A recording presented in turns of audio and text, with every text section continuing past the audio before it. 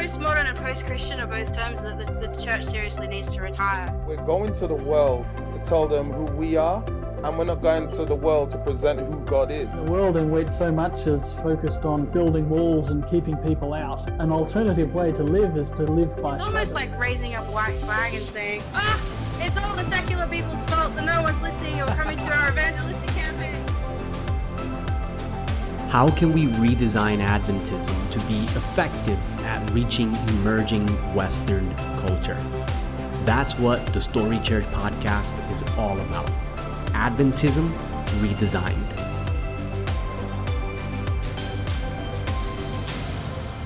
Hey everyone, it's Pastor Marcus here, and I want to welcome you back to the Story Church podcast for another week, where we get to talk about some crazy cool stuff related to church, related to the local Adventist church, and our mission in our contemporary culture in the world today. And this week, I want to touch on a topic that is on the global consciousness right now, something that's so big that it's erupting everywhere, and that is the conversation on racism. And look, it's no surprise. You guys are all aware of the incredible amount of protests that are taking place, beginning in the U.S. and spreading throughout the Western world as of late. And so I've been thinking about this and sharing some thoughts about it online in the last few days. And I thought, you know what, this is a brilliant opportunity to sit down and have a bit more of a fleshed out conversation on this. And so I'm thankful because today I'm actually joined by a friend of mine. We went to Southern Adventist University together, and she's now a pastor. Tina Carriger, welcome to the podcast. Thank you. It is good to have you here, Tina. We like I mentioned earlier, we went to Southern together. We did theology together, and then after Southern, obviously I came to Australia. You went to Oakwood, directly to Oakwood, or did you go to Andrews first? I went to Andrews first. Okay. And then you worked at Oakwood for some time? Yes. Yeah. All right. Well, let me pause you there because I want to just give you an opportunity to tell us a little bit about yourself. And so, yeah, just in the next few minutes, tell us about the legend of Tina Carriger. Oh my goodness. The legend. Okay. So as you have stated, yes, we did go to Southern together, and while you went off to Australia, I got sponsored to Andrews Theological Seminary by South Central Conference. I am the first woman they've ever sponsored to seminary, and so I spent 2 years at Andrews. And then right towards my last semester at Andrews, I received a phone call from the president, then Elder Dana Edmond, letting me know that as he was finishing his last term as president, that he was going to be placing me as an associate pastor at the Oakwood University Church with Dr. Carlton P. Bird. So after I graduated from Andrews, and that was totally unexpected. I didn't know where I was going to go, but I definitely did not expect I was going to end up at Oakwood. And so I ended up becoming a part of the pastoral staff of Oakwood University Church. And I spent 2.5 years there. And then I got a phone call from the next conference president letting me know that now was the time for me to go solo. Woo. They felt that I had enough time under a great leader, and now they wanted to, see me utilize my God-given capacities as a pastor on my own in my own church. So now I am the pastor of the First Seventh-day Adventist Church in Springfield, Tennessee, a wonderful congregation that God is truly blessing. I was installed there in August of 2019, and I've been loving it ever since. That is awesome. Wow. There's a huge story there. Like it's so much, like going to Andrews and then working with Carlton at Oakwood. There's probably a gazillion things within that experience itself that we could film a few episodes on. Things you've learned in your internship, the bumps and the bruises along the way, and also being on your own now and leading your own church and being back in Tennessee. Yes. With our time today, I wanted to focus obviously on this really heavy theme, right? This really heavy topic. And I was actually thinking about it over the last few days and thinking like, because I've been sharing a little bit about Adventism's prophetic identity and what that means for us as a community of people in the chaos that is currently unfolding all around us. And then I thought, you know what? I got to get Tina on the podcast, man. I got to get Tina on the podcast because Tina is a talented, spiritual, insightful, articulate pastor who is going to have something powerful to say to this space. So no pressure, Tina. But look, I really appreciate having you on the show today. Now, before we go into that, because that's a heavy topic, before we go into that, I just want to ask probably a bit more of a silly question just to get to know the mind, the soul of Tina a little more. We've just gone through this pandemic. In fact, it's not actually over. They're kind of reopening things for the sake of the economy, but it's still ongoing. But I'm curious, what has been the thing you've enjoyed the most in, what's the word I'm looking for? So the pandemic caused like this whole shutdown, things closed up and, people staying at home all the time. Was there anything in that whole scenario that you were like, oh, I like this? Yes. And this is the honest to God truth. What I have enjoyed the most under this pandemic has been that the gospel preaching has become center stage. As a pastor, when we are leading out our worship services, our services are filled with so much stuff. And they're not necessarily bad things. I mean, we have announcements. Those are important so people can stay informed about what's happening with the church. We have praise and worship. Music is, important. I love music. I'm also a singer. You got children's story. You have an accessory prayer, the collecting of tithe and offering. But we have our worship services, at least in the Black church context, generally they're long. We like to stay in church for a minute. Yeah, man. I used to go to African American church in Jersey. I forget what the name was, but yeah, it would start at 10 a.m. and at 2 p.m. you're still, this, and it's not like the service ended at 12 and you went to potluck. No, you were still in the service at 2 p.m. In the service, yes. So, what I have enjoyed is seeing a super condensed worship service online thing where the preaching of the gospel has become the main thing. And because even though I love music and I love singing, at the end of the day, there are many times I will bypass everything else in the worship service just to get to the word. And I think that I've appreciated one, that gospel preaching has become center stage. So it is the focal point on Sabbath. Number two, I've appreciated for those who have risen to the occasion that I'm being exposed to pastoral preaching that I've not even heard. So there were some guys and some women who had no website, who weren't putting anything online. And even some of my colleagues in my own conference. And so under this pandemic, I'm being exposed to when we have events in our church, we tend to reuse the same people over and over again, the same headliners. But there's a whole lot of talent in Adventism, but a whole lot of talent that you don't see because they don't get the platform, they don't get the airtime. Well, now guess what? Everybody's a televangelist. Everybody has a platform now. And so I'm being able to see that, man, we've got some skills in this conference, people who are being overlooked. And it's a shame that this had to happen in order for us to see all of that. But that's one thing that I'm truly grateful for. I love it. I got to agree with you on that, man. Like, looking at the way we do church and the way we organize ourselves, the way we engineer our worship space and our worship time is something that, I've been questioning it for a while not because there's anything evil about it. There's nothing necessarily evil with it, but just basic questions. Because I'm that guy, I like to question things. And so do we have to do it this way?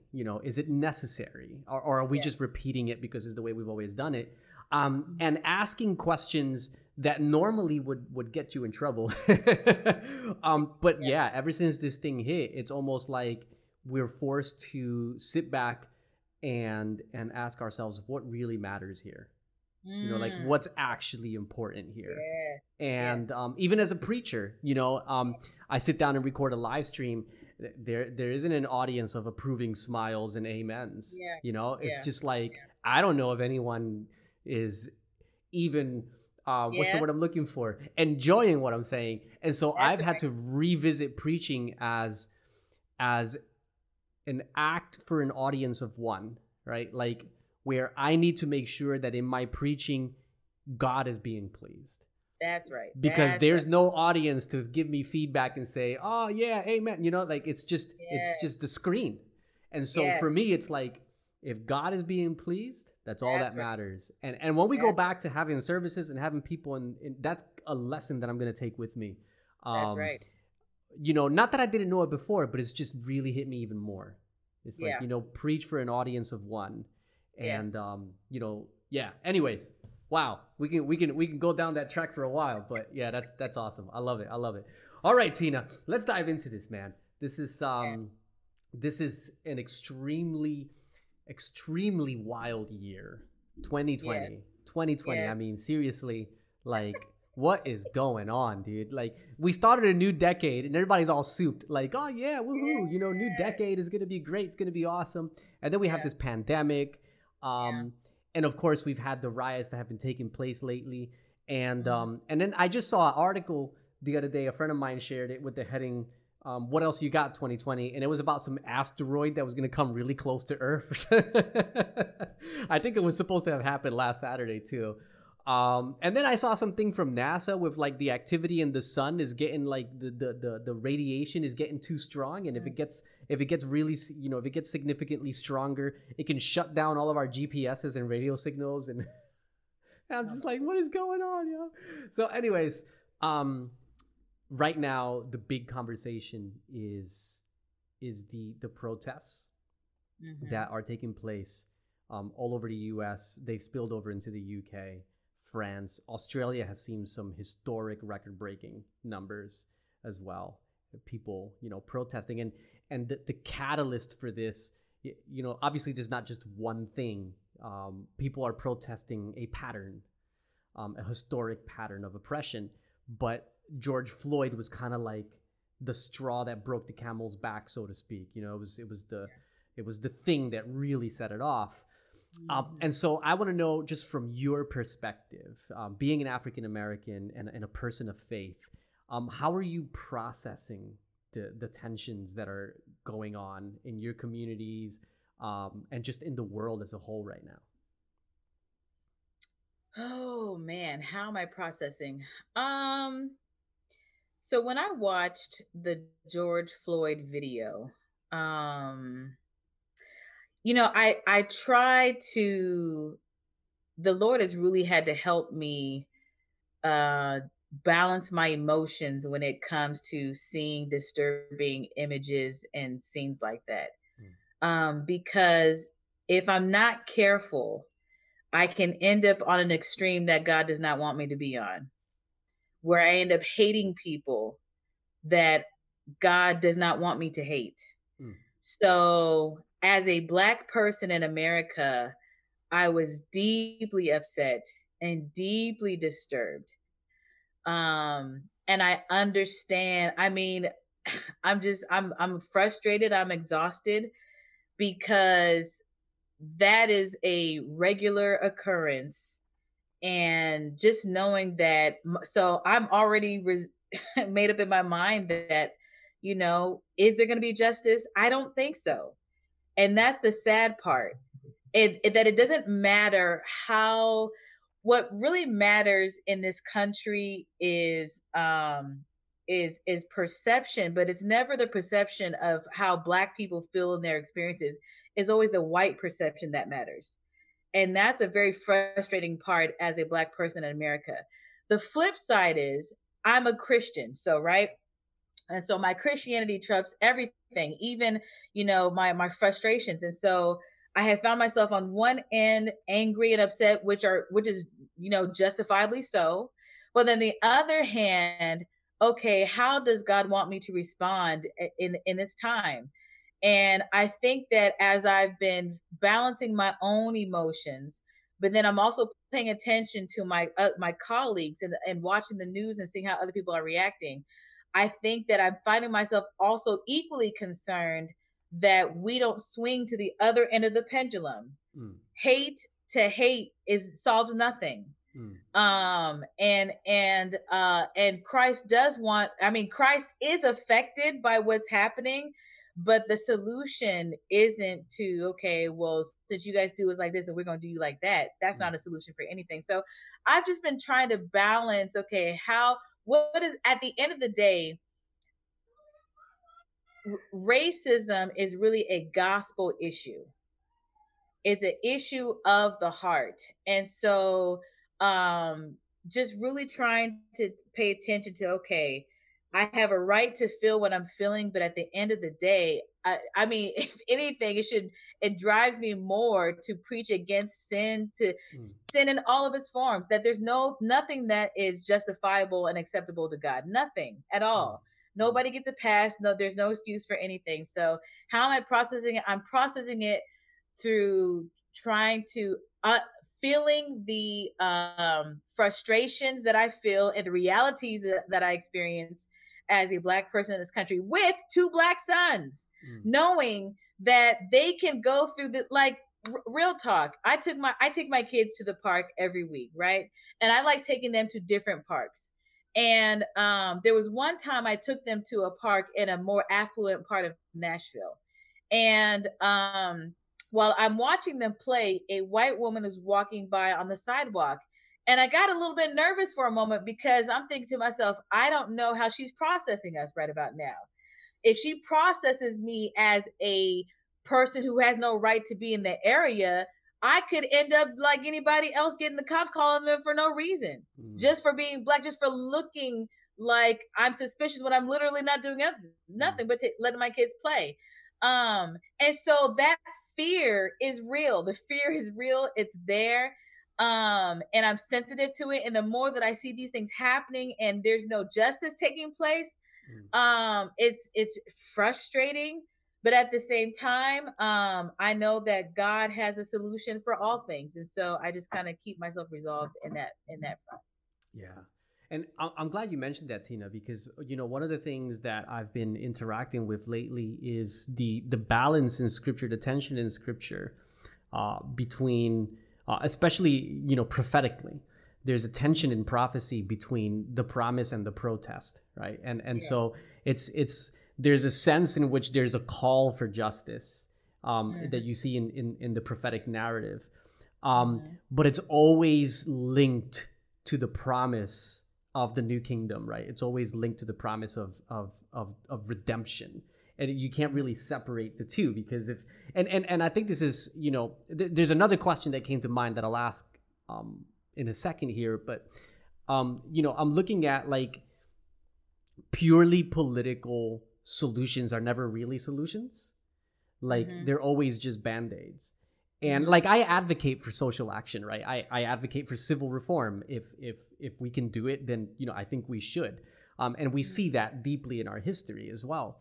But if you put all your eggs in the political basket, you'll always be disappointed, because empire, and this is the point of Daniel and Revelation, empire is always going to be a beast. Yes. And what do beasts do? They devour. They operate off of the ethic of self-advancement, self-preservation, right? And so it's always going to be a beast. Doesn't matter who's in power, right? And one scenario that really hit me was, you know, looking at, you know, like Ellen White and the you know, Adventism in history, like the big fight for prohibition. And they were really fighting for prohibition, which was a political civil movement, the temperance movement, because they, you know, it wasn't because they were just a bunch of fundamentalists who didn't want people to drink. They were really standing up for poor communities that were being disproportionately affected by the alcohol epidemic. And eventually it won out, right? Prohibition took place. And like, who would have guessed that prohibition, this thing that we fought for to bring goodness, would end up creating the vacuum that allowed the mafia to, you know, grow into the almost overwhelming levels of power through bootlegging that it grew to, you know? So we need, you know, like, the gospel, the promise has to be intricately linked to this, or else we're just putting band-aids on, you know, we're not really solving the issue. And so, but there was a question that I had for you in what you were saying that I'd love to get your thoughts on. And it's, you mentioned how racism is a gospel issue. We have to preach to the heart. It's a gospel issue.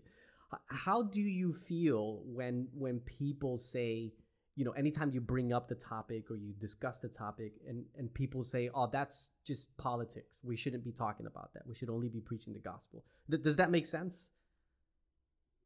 Does it make sense for them to say that's politics and we should just be preaching the gospel? No, does my question make sense? I don't know. I didn't know if I asked it in a way that made sense. I mean, how do I feel about that? Then you're looking, see, at the end of the day, God is brilliant.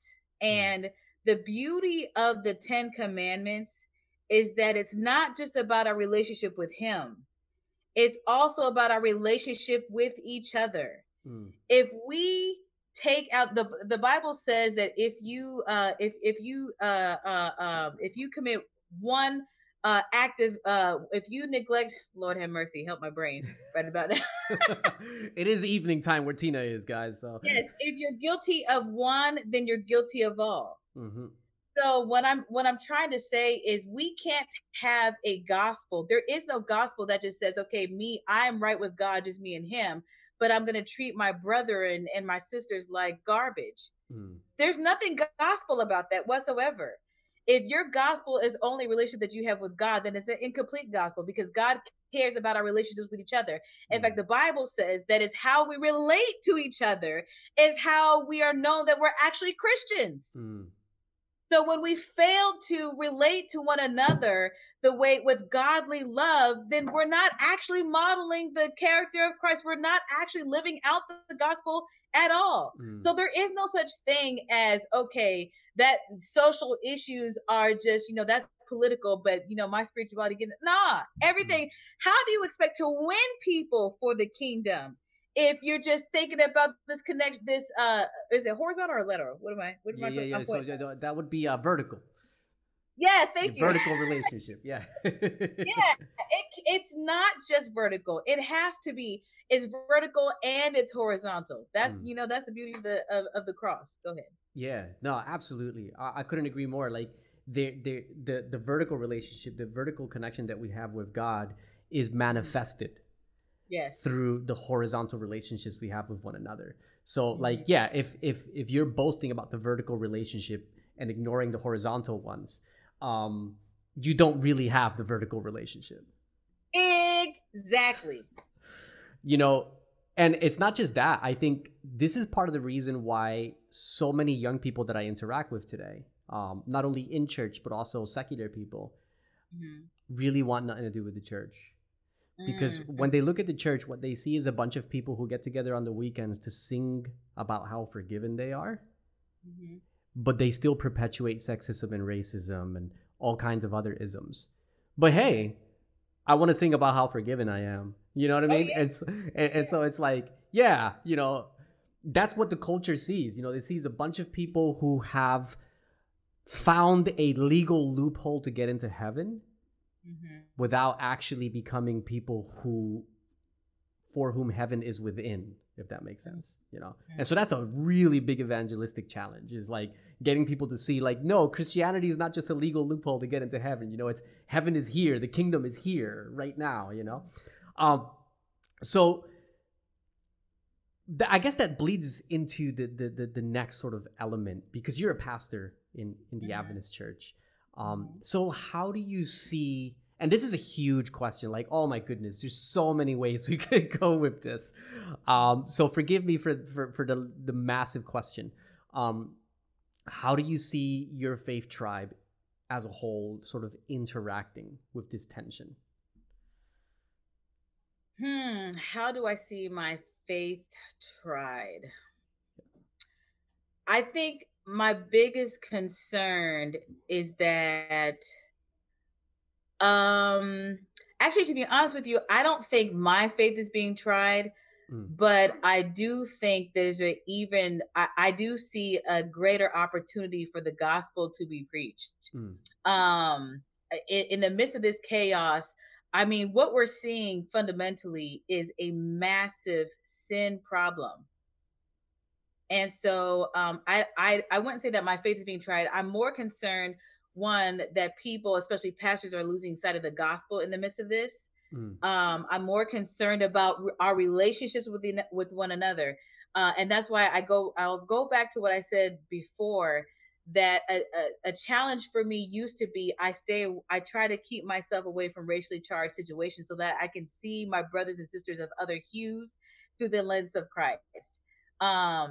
What I don't want, and what Christ doesn't want us to do, is to start hating people who are our oppressors. And so the challenge for me isn't really I'm still, I don't have any issues with anybody who's not Black, but I am growing concerned by just the swings on the pendulum of how people are like, okay, well, now that this happens, now we need to go isolate ourselves and just be kind of like, our own little community. Yeah. And there's nothing wrong with community. There's nothing wrong with support. There's nothing wrong with uplifting each other, especially under these type of situations. But at the end of the day, especially for Christians, well, our responsibility is not to become comfortable here. We want to lift burdens. Yes, we want to be a little bit less oppressed. But at the end of the day, this world isn't our home. It's just not. And the efforts in trying to make this place more comfortable are becoming futile. And we should not lose sight of the fact that we are just temporary on this planet. If you're a believer, your place in this world is temporary. I heard somebody say, I heard a pastor say that, something about a visa versus a passport. Okay. All right. I like it. Yep. Yeah, we need to act like we have is the passport the thing that's permanent, or is it the visa? The visa. Well, it depends on the visa, I suppose, but generally speaking, if you have a, I suppose you could flip it as well, though. But I get the point. Like, there's the permanency versus the impermanency. Yeah. Yes. Yeah. Yeah. So I think that is just keeping myself to be aware, but to not be so consumed that my heart ends up being overwhelmed with hatred. Yes. Yeah. I think that's like a brilliant, because that's part of the conversation that I'm trying to have right now with people within my circle of influence, is helping them realize, like, when the church takes a stand on issues of justice, it's not, like, at least from my perspective, like, I'm not saying we need to go like join the Democratic Party and be like left-wing, neo-Marxist, social justice warriors, because that is driven by an ideology that doesn't have the kingdom in its midst, right? And so what we need is not so much a politically driven approach, but a prophetic driven approach, right? An approach that is where you're looking at protest in a redemptive way, where you're looking at reconciliation, right? A redemptive pursuit. And so, like, a perfect sort of like example. I had a guy message me the other day and ask me, how do you engage the political sphere and the concept of humanitarian justice with the fact that this world's not our home, all that sort of tension.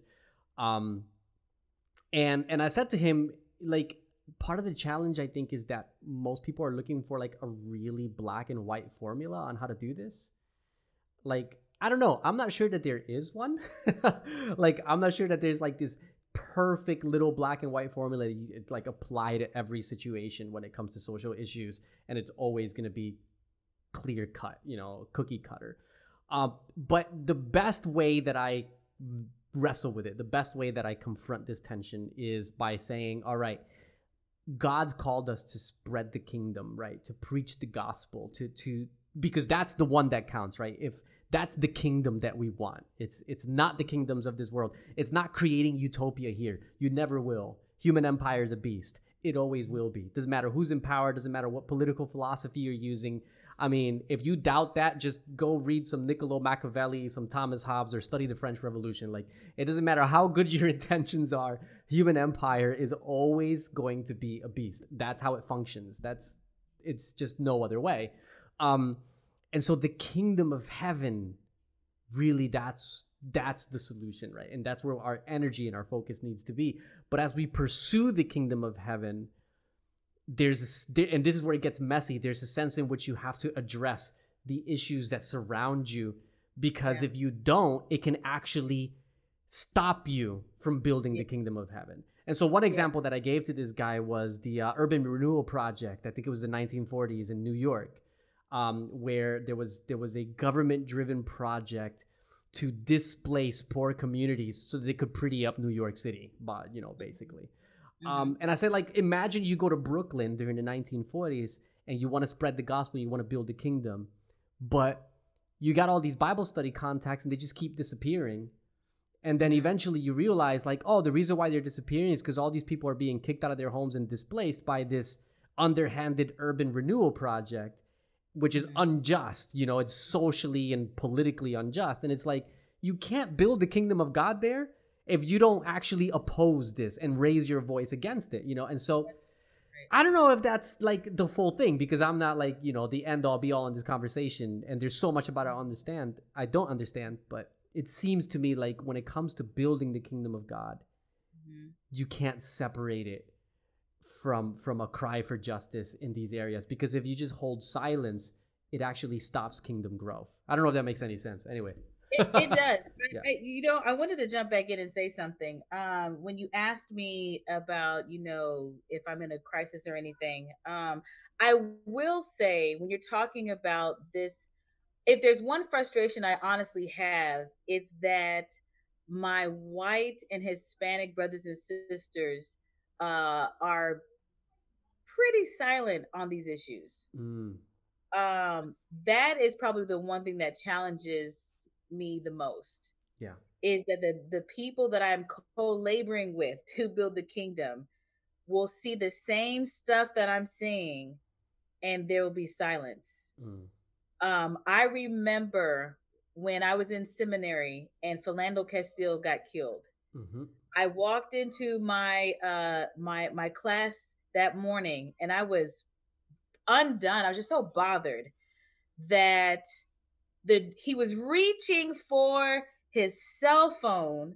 They assumed he was reaching for a gun and they killed him.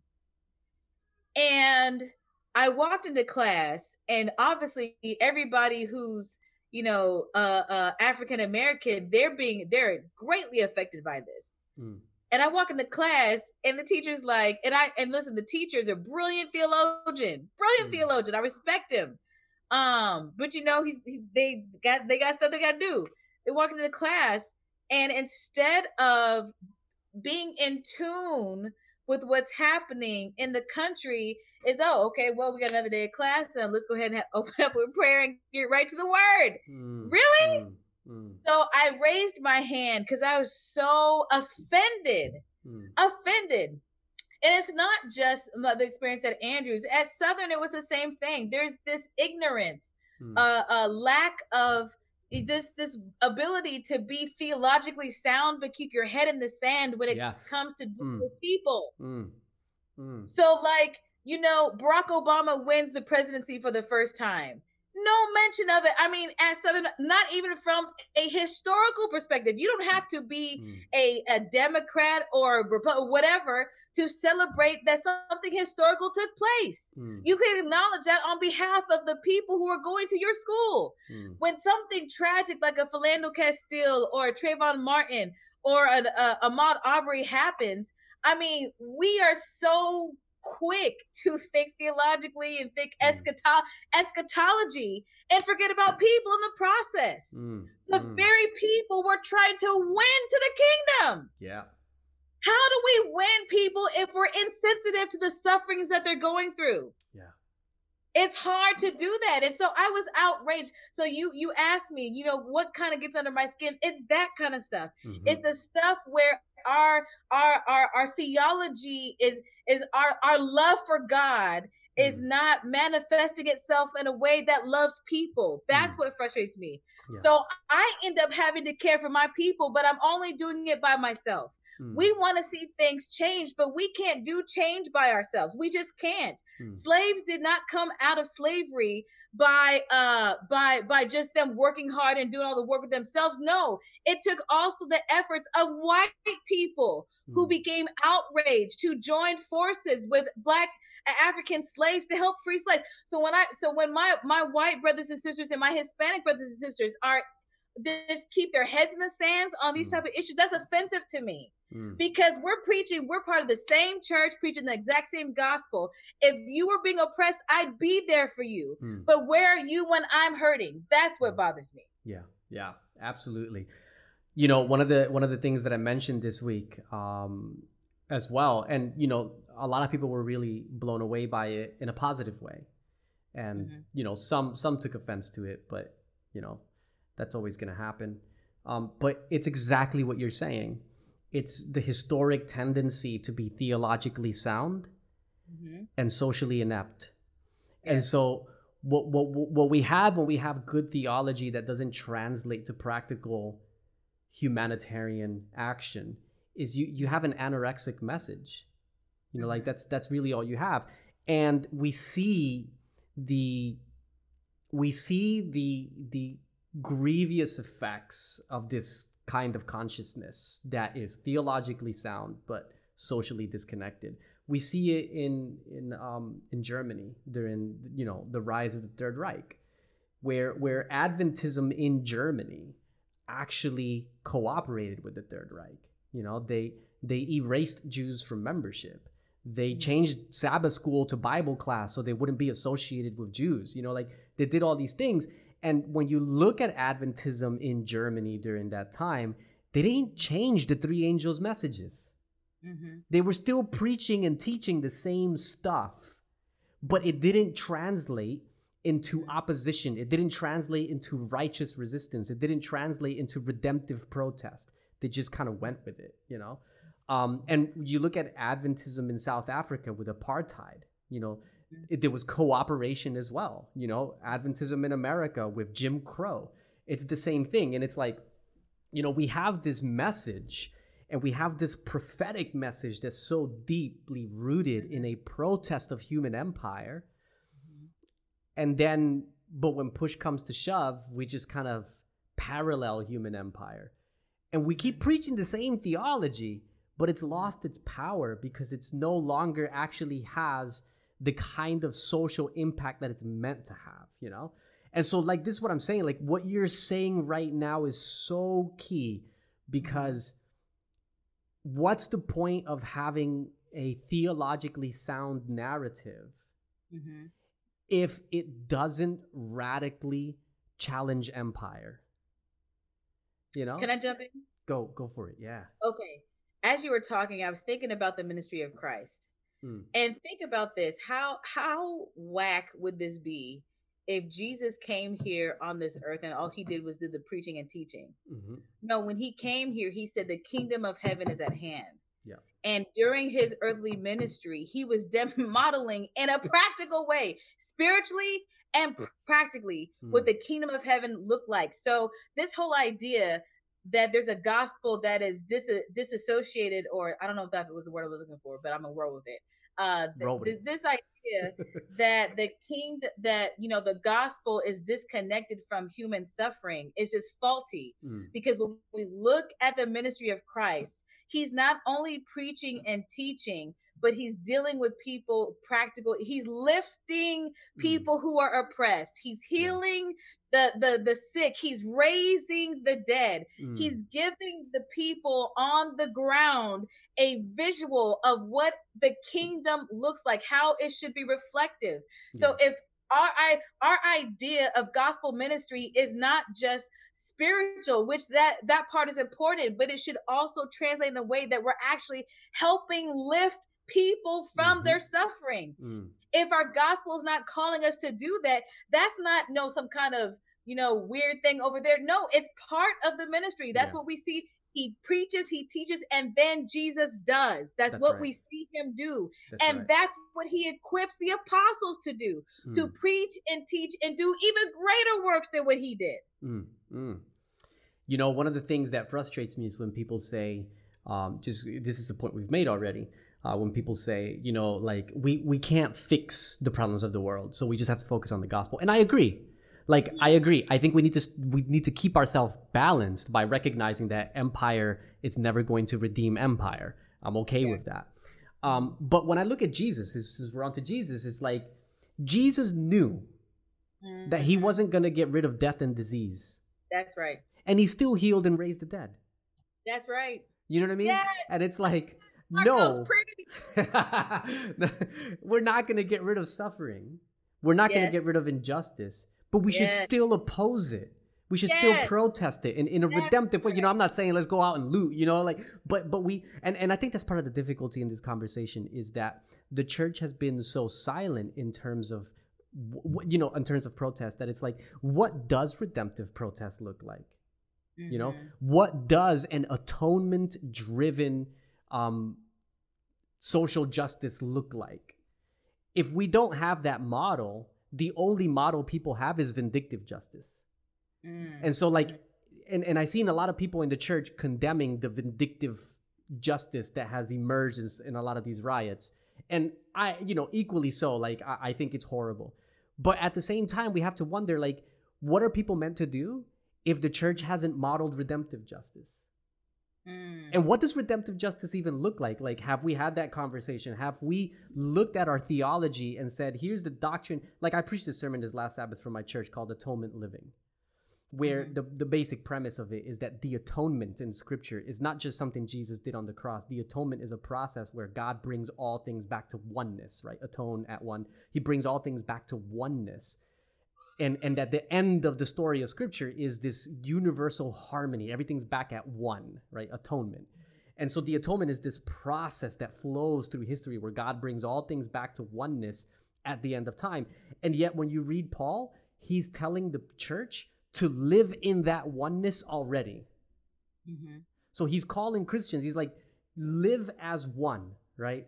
And you see these verses repeatedly where he's calling people, you know, no longer Jew or Greek, all, you know, male or female, slave or free, all are one. That's atonement, right? There's this harmony already. There's this oneness. And the question for me is, like, have we as a church looked at this doctrine of the atonement, this process of restoring harmony and oneness, and said, let's develop a method of protest and justice from this perspective? You know, and if we don't do that, then, you know, all people have is the anger and the vindictiveness. Anyways, yeah, just. I think that part of the reason we don't have that is because we're really not following Matthew 18. When we neglect the process of reconciliation, this is what you get. The Bible has already laid out a game plan as to how to restore and reconcile relationships, and we are not following it. We tell other people to follow it, but we, especially as ministry leaders and leaders of the broader sense of the church, we're not following that. In fact, we're trying to avoid that like the plague. That's right. I think that plays into the frustrations that African Americans have, especially in the Adventist church. That, listen, we're trying to have this conversation with you. Yes, it's uncomfortable. Nobody likes confrontation. Nobody likes awkward, drama. Nobody likes drama. But at the end of the day, if we are going to do anything the way that God would have us to do, then we are missing steps in this process. That's right. This whole reconciliation and redemption does not happen without us following part one, biblical steps.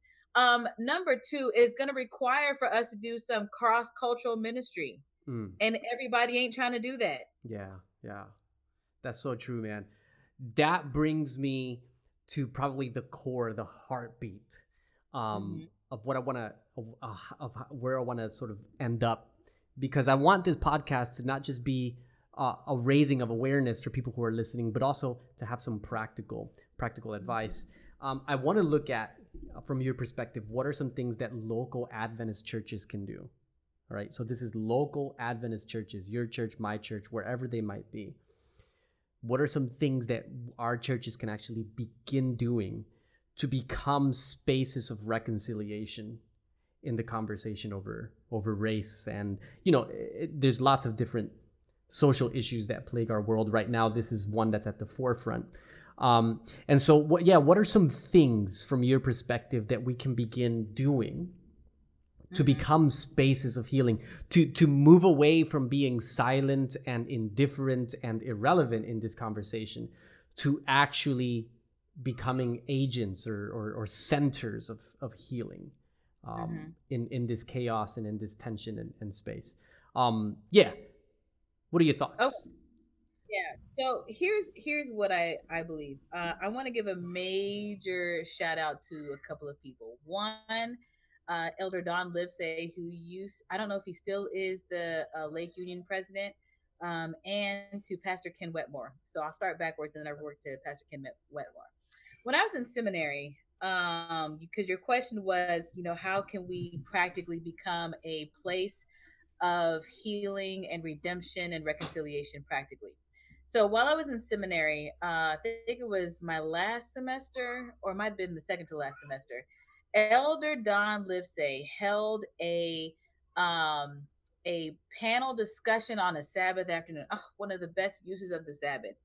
In a month that wasn't February. Praise Jesus for a conversation of grace, not in February. Yes. Woo! February becomes it's a rough month. So he hosted a conversation on race with a mixed panel in a month that was not February at a very, very white church. I probably shouldn't have said very, very, but at a help me Jesus, at a white church in Berrien Springs, Michigan.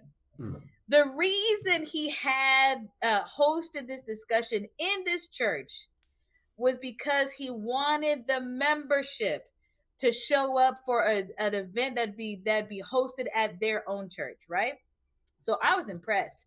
I was impressed that it was being led by a union president, white man, and that his purpose, his objective was to listen. Oh my goodness. That's half the battle. And so I showed up and many Black people showed up.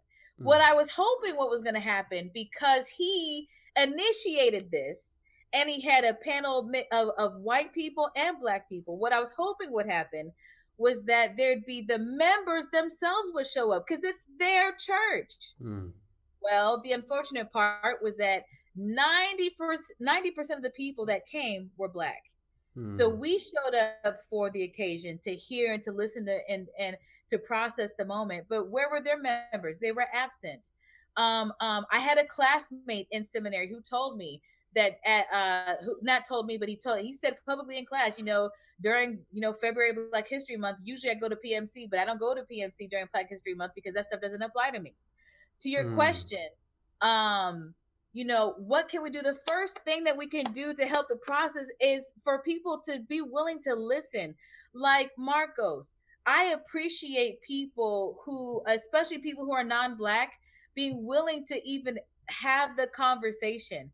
Yes, there's going to be some emotion and some frustration tied to this conversation because there's wounds there. What do you expect to happen when you're talking to people who are wounded? You're going to get some feedback. But if you're just patient and hear us out, then, it'll help you to be more informed. Half of the battle is just being willing to care. So I appreciated and I respected the fact that Elder Don Livesay was willing to have that conversation. And then after the panel thing was over, he apologized for the role that Lake Union had and being, being a part of the race issues in that region. Okay, well, does that solve the race issue? No. But is that a good step forward? Absolutely. Because listen, the Holy Spirit convicts us of sin.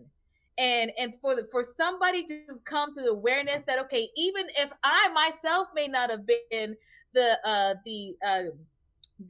violator, my people were. And so on behalf, as a representative of this institution and my people, I want to say I'm sorry.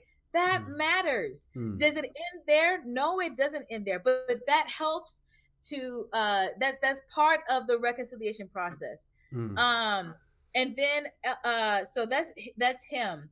The other person I want to give a major shout out to is a pastor in my area. His name is Ken Wetmore. He's a pastor at the Madison Campus Church here in Nashville, Tennessee. And I'll have to send you some of his. He'd be a great person to talk to because he's very, very honest about his journey.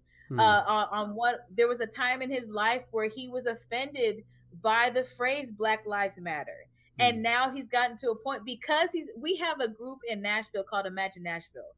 And it's a group that consists of white and Black pastors. So they're the pastors of South Central Conference, which is the regional conference. And then there's the pastors of the Kentucky-Tennessee Conference, which obviously is the white conference. But we made a concerted effort. It started out with Pastor Furman Fordham and Ken Wetmore getting together, the pastors of the two largest churches in Nashville, coming together and saying, listen, man, we in the same union. What can we do to make better strides to heal this wound that exists between our people? And so from there, the kind of group has just grown. And I think the part to get to your question, part of it is fellowship. We spend too much time in silos. And so like this Imagine Nashville group is really good because it's the pastors from the Kentucky-Tennessee Conference coming together with the pastors of South Central Conference, and we eat together. We do ministry together. And as things happen in society, like we just had a panel discussion yesterday afternoon, talking about the George Floyd situation, talking about what does social justice mean and what does it look like. And Ken is willing to listen and to hear. And then he has some perspectives that are different from ours. And we're also willing and listening and hearing is just half the battle. I think that helps us to understand where each other is coming from and take the time to actually care. I think the other part in terms of practicality is cross-cultural ministry. So one of the things I really looked forward to when it came to pastoring on my own is being able to invite whoever I want to come and preach at my church. Yep. One of the people that I had on my radar from the moment I graduated from Southern was one of my classmates who is a white pastor in Michigan Conference.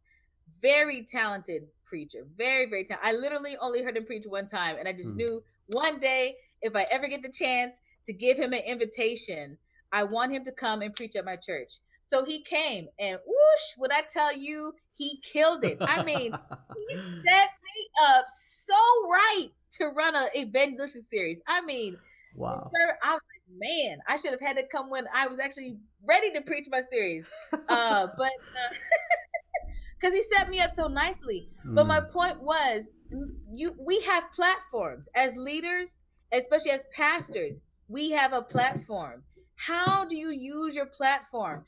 Ken Wetmore in February used his platform, knowing his congregation, wanting to make a difference in his context. He celebrated Black History Month in his white church. And I mean, that's almost unheard of for a white pastor to be that forward thinking. Yes, you're not going to solve race issues overnight, but exposing your congregation to something else that they would not naturally probably show up at our churches. But he invited myself and some other Black preachers to preach at his church during Black History Month and allowed us to just be ourselves and preach the gospel. Yeah. I mean, that stuff matters. And I applaud him for being that forward thinking. But I've done the same thing. I have invited my former classmates, even though there's been like some tension between, me as a Black person going to Southern and I pastor in a regional context, I have not forgotten about the fact at the end of the day, we have talent in all shapes and colors. And so what I do with my platform, I don't know if this is a good answer, and I'm probably rambling at this point, but I'm just going to keep talking anyway. No, this is good, man. Keep going. But it was important to me. One of the things that when I got to my church and I met with my board, I outlined a list of core values. A core value for me is diversity. And it's diversity because that is, God is the creator of all of us. He's not just the God of white people or the God of black. He's the God of everybody. And so diversity is something that he created. Therefore, it's something that I value as a Christian. But you can't make that happen without making that one. I showed my church a biblical perspective for making that as a core value, but I also had to put that into practice and putting that into practice by inviting and encouraging people who don't look like me to become a part of my church, because they are welcome too. Too often we think that our churches are just about us, our likes and our dislikes and all this other nonsense. No, we're trying to win as many people, no matter what they look like. So I think in a practical sense, we need to do ministry differently. We need to be a little bit more open and invite people and encourage people to participate who don't look like us. And so I'm doing the best that I can. By one, I'm involved. I stay in contact with my classmates who, especially the ones who are non-Black, I stay in contact with them. I encourage them to come, and I ask them, invite them to come and preach for me. And because I want my members to be exposed. Listen, Black people aren't the only people who can preach. There's some white people. Oh, I love it. Oh. There's some white people who can throw down the word. There's some Hispanics that can bring a word. That matters to me, God. And because the thing is, if we just keep ourselves isolated, then we miss out on how God is using people of different ethnic backgrounds to preach the gospel. We miss out on their perspectives on the gospel. That stuff helps us to grow too. So I think in a practical sense, one, we need to expand our horizons. We're spending too much time in our own circles. We need to just like we need to be able to have to be in spaces where there are non-believers. We need to also be in spaces where there are people who don't look like us. We are never going to grow and learn if we continue to stay in our bubble. We have to come outside of our bubble in order to reach out, to touch, and to listen to people who don't look like us. And then try to do ministry opportunities together. I think that helps with, I don't know if I made any sense. No, that was brilliant, man. That was so listening, cross-cultural ministry. And look, those two are actually, this stuff is huge, man, because part of the difficulty I found is, and I can't speak for every Christian here. I'm an Adventist and I always have been, so it's the only faith tribe I can really speak meaningfully into and about. And from my experiences, we're not very good at listening altogether. There's a sense, there's a consciousness within Adventism that we have the truth and other people listen to us, right? We don't listen to other people. And that is in itself problematic. It's narcissistic, it's sectarian, it's pathological, but it bleeds it doesn't simply affect relationships with people from diverse worldviews. It affects relationships within our own denomination with people who are different from us. And you're right, like we're not good at listening. Now I think you're trying to talk, but you're muted. Oh, sorry. Yeah. Yes. I agree with you. One thing I failed to mention is that the pastor that I brought in to preach for me, I did it I literally, and this may sound, I don't know how this is going to translate, but I'm just going to say it. I invited him because he was white and I knew that he was a gifted preacher. Because my core value that I'm trying to help foster change was he was the first person that I invited. But here's the other part about it. It didn't just end there.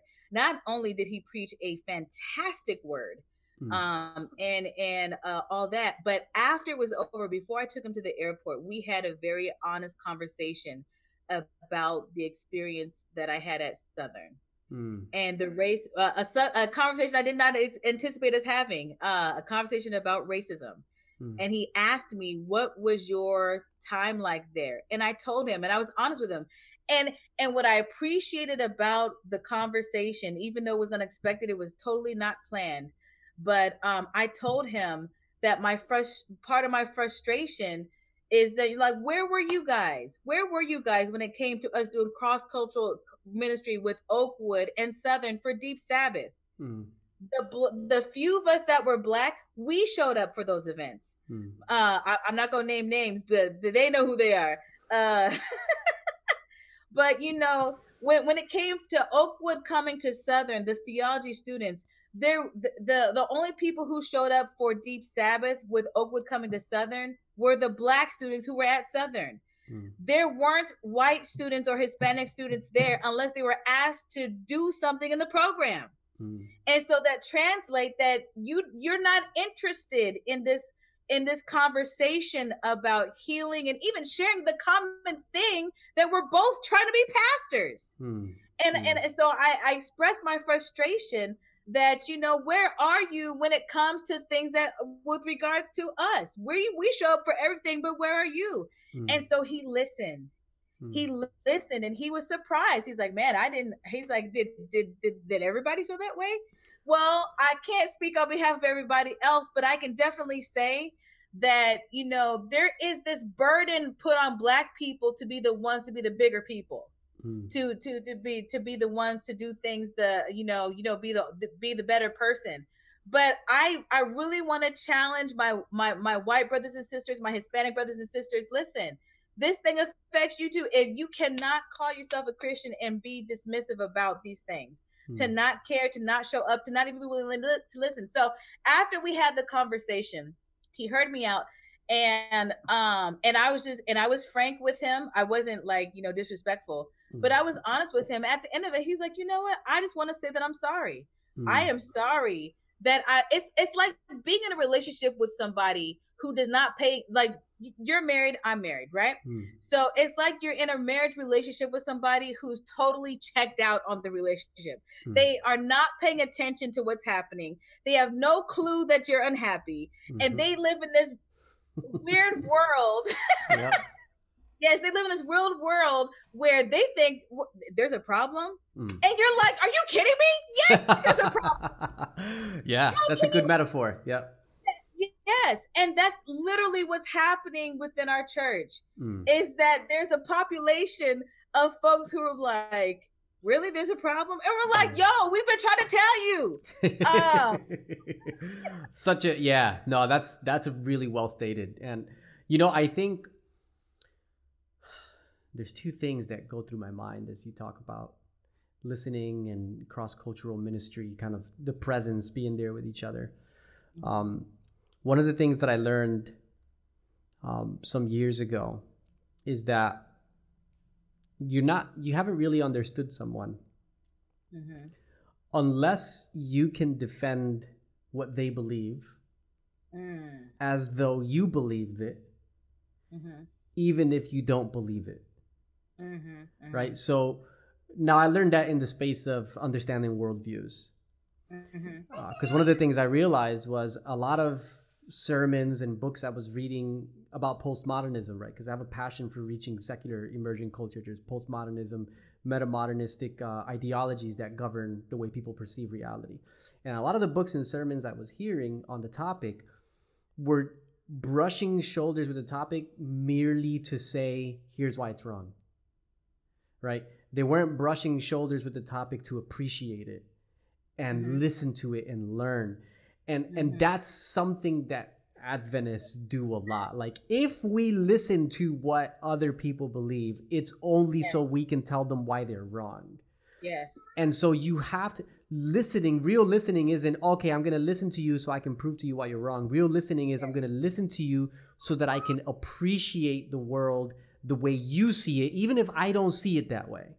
Yes. I can appreciate it and I can celebrate the way you see the world and come together, right? And that's real understanding, And my encouragement to people would be, when it comes to these conversations, is there's a lot of people who have a lot of opinions. And one of the things I've heard is, I don't want to get into those conversations because I just don't agree that there's a problem. Well, step number one, I don't need you to agree there's a problem. I need you to just listen. Yes. You know what I mean? Like, forget about agreeing. Just listen, and listen with the intent to appreciate, not with the intent to debate. Yeah. And if we can take that step, that in itself is huge, Yeah. And when you're talking about as well about the cross-cultural thing, I think here's one of the perspectives. Like, I'm not Black, I'm Latino. So I haven't tasted this to the degree that the African American community has tasted it. But here's one bit that I have tasted when it comes to this conversation that I think it's really important for all of us to at least appreciate and understand. That when it comes to cross-cultural ministry, multiculturalism, all those things, there is an idea, there is a perspective that doesn't just permeate Adventism, it permeates Protestantism as a whole. And it's the idea that the right way to be a godly, righteous, holy, committed Christian is to express yourself as a white man. And in my experience, that is oftentimes what limits sometimes cross-cultural interaction, because like I've heard people say, oh, I would go, but I don't like the way they worship. And it's like, oh, so you don't like the way they worship, and then they try and baptize it with, it's the Bible says we should worship like this, and it's like, no. What you're essentially saying is they don't worship like white people, so therefore I'm not gonna go and be a part of what they're doing. And so this Eurocentrism, right? This idea is something that I grew up with a lot, right? Like I remember asking my mom when I was a kid one time. I said to her, "Ma, how come we don't worship God with the music of our island?" Right, because Puerto Rico, which is where my family is from, is a mixture of African, Taino, and Spaniard culture, and so it has unique, musical styles and traditions. And I wasn't sitting there advocating and saying like everything is free game, but I was curious. I was like, why don't we worship with some of the music of our island? And my mom's answer, I was probably 15, 16 at the time. Her answer was, well, when you give your life to Jesus, you leave your culture for his. And at that time, I was like, okay, I get it. But then I got older and I was like, wait a minute. Who gets to decide what Jesus' culture is?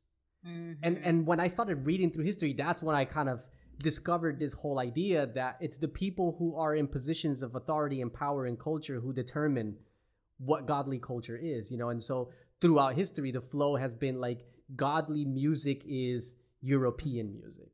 And godly dress is European dress, and godly hairstyles are European hairstyles. And that doesn't just affect, Anglo congregations, that affects Hispanic congregations as well. I was raised to believe that if you had dreadlocks, you just were unholy and you weren't righteous and you didn't love God, until I realized like that's a Eurocentric perspective. That's basically saying, unless your hair looks like a white guy's, then then you're worldly, So I think, when it comes to cross-cultural communication and cross-cultural ministry, we need to get to the place where we're willing to see the image of God reflected in diversity, right? That the diversity and the flavor that your culture brings is a celebration of God's image. It's not just one culture. The European way is the only way. And I don't have a problem with European culture. I love European culture. I love classical music. I love hymns. I think it's awesome, but it's not the only one. When I look at tribal cultures, when I look at, here in Australia, the indigenous cultures and some of their traditions and stories and things that they bring to the table, I see the image of God in that, And I think if we collectively as a church could get there, I don't know. Maybe I'm raising the bar too high. I don't know. Like I'm thinking out loud here, because it's such a messy thing. But does that make sense? Like if we really want to have, I guess what I'm saying is this: if we really want to have cross-cultural ministry, multicultural ministry, we have to be willing to see the beauty of God, as you said, in people who don't look like us, and I would also add who don't sing like us, who don't dress like us. Who don't express themselves like us, that the image of God is there in their uniqueness and diversity. Because the one thing that frustrates me the most is churches that say they're multicultural, but really they're just multicolored. They've got lots of different cultures there, but everyone expresses themselves the European way. And it's like, that's not really multicultural. It's just, So anyways, I've talked too much, man. That happens to me. It's a weakness of mine. No, and here's the thing. So I have some heroes in ministry. Pastor Dr. Nixon is one of my heroes in ministry, my mentor. And then my other hero is Pastor Furman Fordham. And he's my hero for two reasons. One, because he voluntarily gave up his ordination credential to become a commissioned pastor. Super mega talented. He could do anything in this church. He's a phenomenal preacher. He's a phenomenal teacher. He's a master administrator. I mean, he could literally do anything in this church. And he voluntarily limited himself to be equal with women. So he's my hero for that reason. But two, he's also my hero because he used to be my pastor long before I recognized my call to ministry. And there was one thing that happened under his leadership that I thought was worth, which is why I wanted to incorporate it into my own church. It may not happen, but I definitely put it as my core value, and I'm being intentional about it. The church was multicultural. The church in Lincoln, Nebraska, Allen Chapel is a Black church. The worship style was Black, but when somehow, I don't know if he intentionally did this or if it just happened, but the congregation started to change into being a culturally diverse church. And then the leadership of the church changed to a culturally diverse leadership.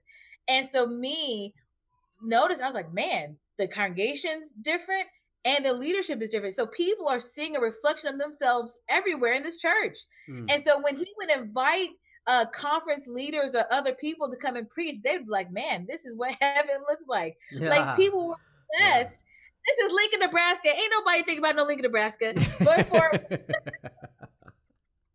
But for a moment, during his leadership, the church was growing and booming because people were seeing, okay, so this is what, the Lord is praying about, that they may see that may they be one as, we are one. And so that was being reflected in the church. And it was such a powerful thing for me to see. I was like, man, wouldn't it be cool for a Black pastor to pastor a white church, or for a white pastor to pastor a Black church? Like, that's like innovative cross-cultural thinking, but we ain't ready for that kind of stuff. I remember when I was interviewing, looking for a call, and a conference president said to me, I wish that I could hire you and place you in my church because, on paper, you look gifted, you're talented, and I'm listening to you speak and whatever. And I would love to do that, but, our church ain't ready for that kind of stuff. And so my thought to that is really, so we're just going to be okay with our churches not being ready for that kind of stuff? Are we trying to prepare for the coming of Jesus, or are we not? I mean, there we go. Yep. We bear responsibility. See, we can't just babysit our people. We have to challenge. If the gospel that we're preaching is not confronting us on sin, regardless of what it is, then what are we preaching? The gospel is going to be confrontational. Jesus is not interested in us just chilling up in our churches, eating haystacks, drinking Postum. That is not what we exist for. That's right. He's trying to save our tail feathers. Yes. So, I mean, we cannot, yes, there are contexts where it's easier to do ministry where people look like you so you can relate better. I understand that. Nothing knocking that. But there is something wrong with saying, okay, well, we kind of want to keep the status quo. Really? Jesus didn't come here trying to keep no status quo. Yes, he wasn't trying to, he said, I did not come to destroy the law, but I came to fulfill it. He wants us to fulfill it. We're not trying to destroy anything, but we're trying to fulfill what God has called us to fulfill. So I don't know how I got on that tangent. Help me out, preacher. That was it. I loved it, Tina. That was it. That was awesome. And you're so right, because the thing is, John Eldridge said in one of his books, I can't remember which one it was, they didn't crucify Jesus. No, Jesus wasn't crucified because he was boring. He was crucified because he was unsafe. He was unsafe to the establishment. He was unsafe to the cultural, what's the word I'm looking for? Expectations The way in which he lived, the way in which he operated was a constant protest and rebuke to cultural convention, religious convention, everything that people expected out of God and out of godliness. Jesus contradicted it, you know? Yeah. And it's like, you look at the life of Jesus, and I think this is one of the tragedies in modern Christianity is we've neutered Jesus a lot. We've turned Jesus into way too much of a nice guy. And it's like, I'm sorry, nice guys don't end up on a cross. You know, like Jesus ended up on a cross next to two criminals, which means that in the eyes of his enemies, he was a criminal. Yes. You know, they didn't crucify him. Oh, there's the Son of God dying for. No, like Jesus was a criminal in their eyes. You know, we talk about how they called him a wine bibber, you know, a drunkard, because he hung out with, you know, unsavory types of characters. But you know, what do you think the conversations were after he cleansed the temple? You know, you think they sat there and, you know, the Pharisees and religious leaders and market, you know, the salesmen sat there and said, oh yeah, Jesus cleansed the temple, and you know, it was a righteous act, and it has some parallels to the judgment at the end of time and the cleansing of the sanctuary and heaven. No, like, come on, man. They probably accused him of vandalism and assault, and, you know, I mean, they plotted to kill him. Because he was unsafe. Now, I'm not saying that as a, you know, right now there's a lot of looting and vandalism going on, so I'm not trying to draw parallels between those two. The point I'm making is he was unsafe. He was not comfortable to be around, particularly if you were interested in the status quo. Yeah. And if the Jesus we believe in today is the historical Jesus, the true Jesus, the real Jesus, he'll make us just as uncomfortable today. He'll challenge us. We have to. We don't like confrontation, and confrontation is uncomfortable, and all that other stuff. But it is part of the process of sanctification. Period. Christ is not interested. We, the way that we are unfit for the kingdom, which means there has to be changes. We have to be modified. There is the pruning process, and that joint hurts. It's extremely uncomfortable, but it's ever so necessary. We cannot grow if we are just keep continuing to do what we're doing. And it's not, and so the thing is, our witness is at stake by us refusing to be willing to be confronted. When I was pastoring at Oakwood, Dr. Bird asked me to reach out to Pastor Jim Cimbala to see if he'd be willing to preach for one of our prayer days. And so I emailed him and I asked him, you know, would you be willing to preach for one of our prayer days? And so he asked me, he said, give me a call. I want to talk to you. So I was like, oh, this is cool. I get to talk to Jim Cimbala, the prayer guru.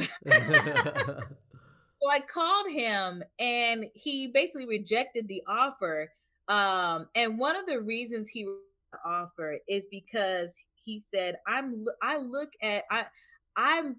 very well aware of you all Adventists. And one of the things that concerns me, he said, well, he had two issues. One of his issues was the fact that when we do evangelism, we paint Sunday keepers like they are the Antichrist, as if their relationship with God is not genuine, as if they aren't operating under the best knowledge that they have. And he said, I love Jesus as much as y'all do. But, you know, when you guys preach, when you do evangelistic series, you are saying that because we're Sunday keepers that we're lost. I simply don't believe that. And so there was a theological issue there. And then I tried to smooth that thing over, but it didn't work because, but that's a conversation off the record. But the other issue he had is he said, but you guys have a race problem. And so we think that, you know, we pride ourselves on how we are so theologically sound and correct. And listen, Adventism is the best denomination I believe to be in, because we do have, we practice and we preach the whole truth. We don't hold nothing back. But at the same time, there is almost like a stain on our witness because of how we are relating to one another. And I fundamentally believe that the Holy Spirit is trying to confront us on this issue because we have something to offer, but we don't even know how to get along amongst ourselves. We don't. And that hurts our witness. It hurts our witness. I remember when I was in seminary and I did field school with Dr. Ron Cluzet, and there was these two Black women. And so the field school was taking place at a white church. And so these women, they were coming, you know, every single night, and they were with him. I think it had been a while since I had seen somebody so excited about the Sabbath. I was like, man, we don't even get excited about the Sabbath like the way they're getting excited about the Sabbath. Yep. But one of the things that was discouraging for them, they were like, so where are the Black people at? And are there any Black Adventists? Like, you know, how does that work? And so they found themselves like they're trying to figure out, okay, I'm accepting this message, but I'm also seeing that there's a disconnect here. And the thing is, our witness is affected by us not being able to do what the Bible says with regards to healing relationships. We cannot just keep sweeping this thing under the rug, hoping that it's going to go away. I am so thankful. Like, what did my heart proud was to see even some of my classmates from Southern who I've never seen say anything about race, anything. And now I'm seeing them make statements saying, you know what? Okay, this is not right. I wish it would have happened sooner, but praise God that it's happening at all. Because it means that the Holy Spirit, I believe that that's a God thing. Only God can soften the hearts of people to help them to see outside of themselves. Now, is it going to solve world issues overnight? Absolutely not. But my goodness, it's the first step in the right direction. And I praise Jesus for that. Absolutely. And as people of color, we have to be patient and let God work out his process with people who don't get it yet. I heard a powerful sermon by one of my newfound favorite preachers. His name is, I listen to sermons a lot lately, so I just running through my brain. So his name is Pastor Melvin Warfield. Oh my Lord. He preached a sermon where he talked about Stephen and Saul turned Paul. And he talked about that Saul had to become on a journey. At first, Saul was a person who hated Christendom. Thought it was, a bunch of nonsense that need to get rid of. But over time, the Lord had to confront him and work on his heart, and then he became the biggest advocate. Yep. That conversion process of Paul is something that can happen to anyone if they allow the Holy Spirit to work on their hearts. And so, but we have to be patient. Yes, Stephen died in the process. Woo!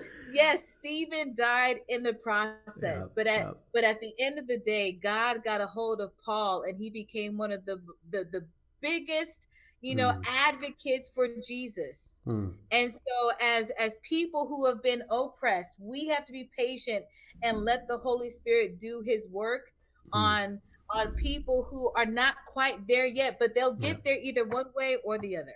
That's right. Yeah. I love it, Tina. I love it, man. That was an awesome sermon, yo. We're going to do the doxology now. And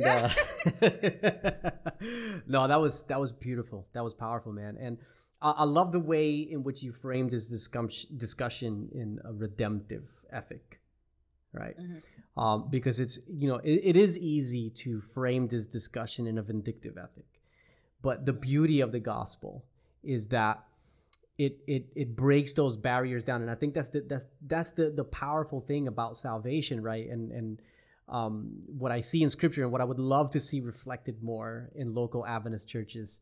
I can't speak about the world around because I don't know about the world around, but I'm familiar with the West, and I would love to see this gospel that Paul was preaching, right? This gospel that Jesus was preaching, that it's not just me sitting on a pew waiting for heaven to come, but that heaven is already here and it's in me, and I can live it out in my community, right? I can live out atonement living in my sphere of influence and bring healing and harmony and oneness and reconciliation to all of the different chaos. I don't know how you can say chaos in plural, but chaos is, I don't know. I can be a part of restoration, right? As God is doing this work, and live it out in the here and now. And it's interesting because you go back as far as like, Karl Marx or Friedrich Nietzsche in their critiques of Christianity, was that Christians were people who, and look, as much as I disagree with Nietzsche and Marx on a whole number of things, they were spot on their critique that Christians were people who were pursuing a pie in the sky. And they were pursuing a pie in the sky to the degree that they had no practical, relevant, meaningful presence in the present suffering that surrounded them. They were useless. And so for Marx and Nietzsche, it was like, these people are useless when it comes to actually addressing what's happening around them, because they just spend their whole life waiting for a pie in the sky. And for them, it was laughable. It was something, it wasn't that they were mocking it, is that the very act mocked itself. And I think, if we want to be a church that's relevant with a relevant voice, we need to rediscover that the kingdom of God is here and not here. That old theological paradigm that there is a day in which the heavens will roll back like a scroll. But until then, the kingdom of heaven is in us.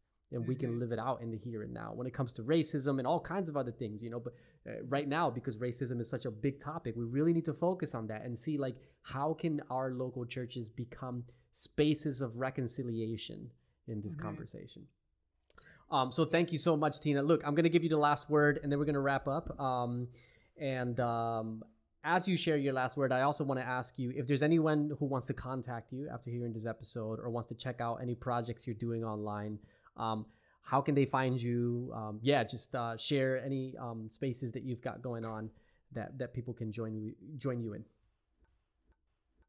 I want to implore the listeners to care. It will be easy to even bypass this episode of the podcast because you're more interested in something else.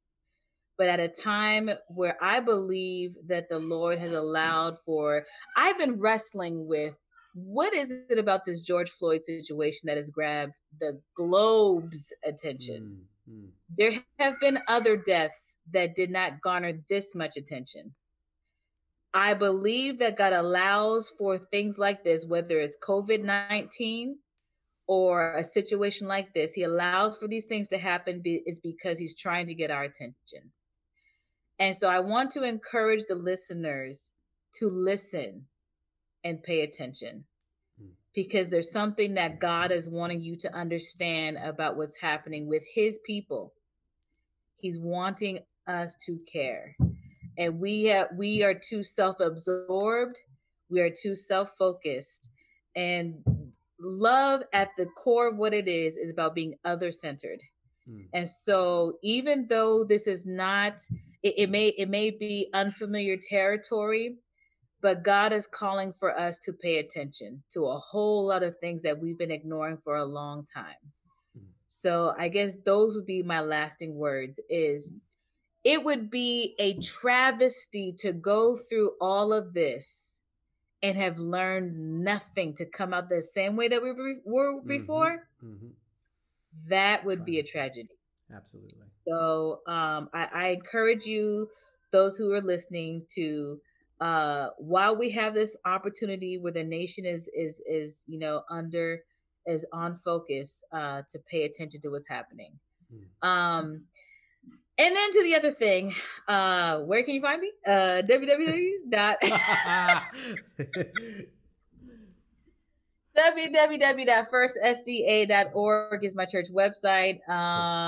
And I'm also on Facebook if you want to, follow me. From time to time, I post one-on-one interviews with ministry leaders and pastors that I find interesting, because I'm inquisitive, just like Marcos Torres, and I like to pick the brains of those who, have something to say. And so this is my first time being interviewed, because normally I'm interviewing other people. Okay, so firstsda.org, and on Facebook, just your personal account, you can find different interviews? Okay, all the interviews are there on your... Okay, so I'll put the links up on the show notes so people can find you and check some of that stuff out. Tina, thank you so much for hanging out today. I really appreciate you taking the time to share on this really heavy topic. And for those of you who have been listening, I really appreciate you hanging out with us as well.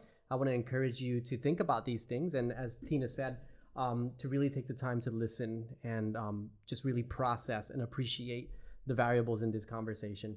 And until then, guys, I will let you go and hopefully catch you next week with a new episode. Take care and God bless.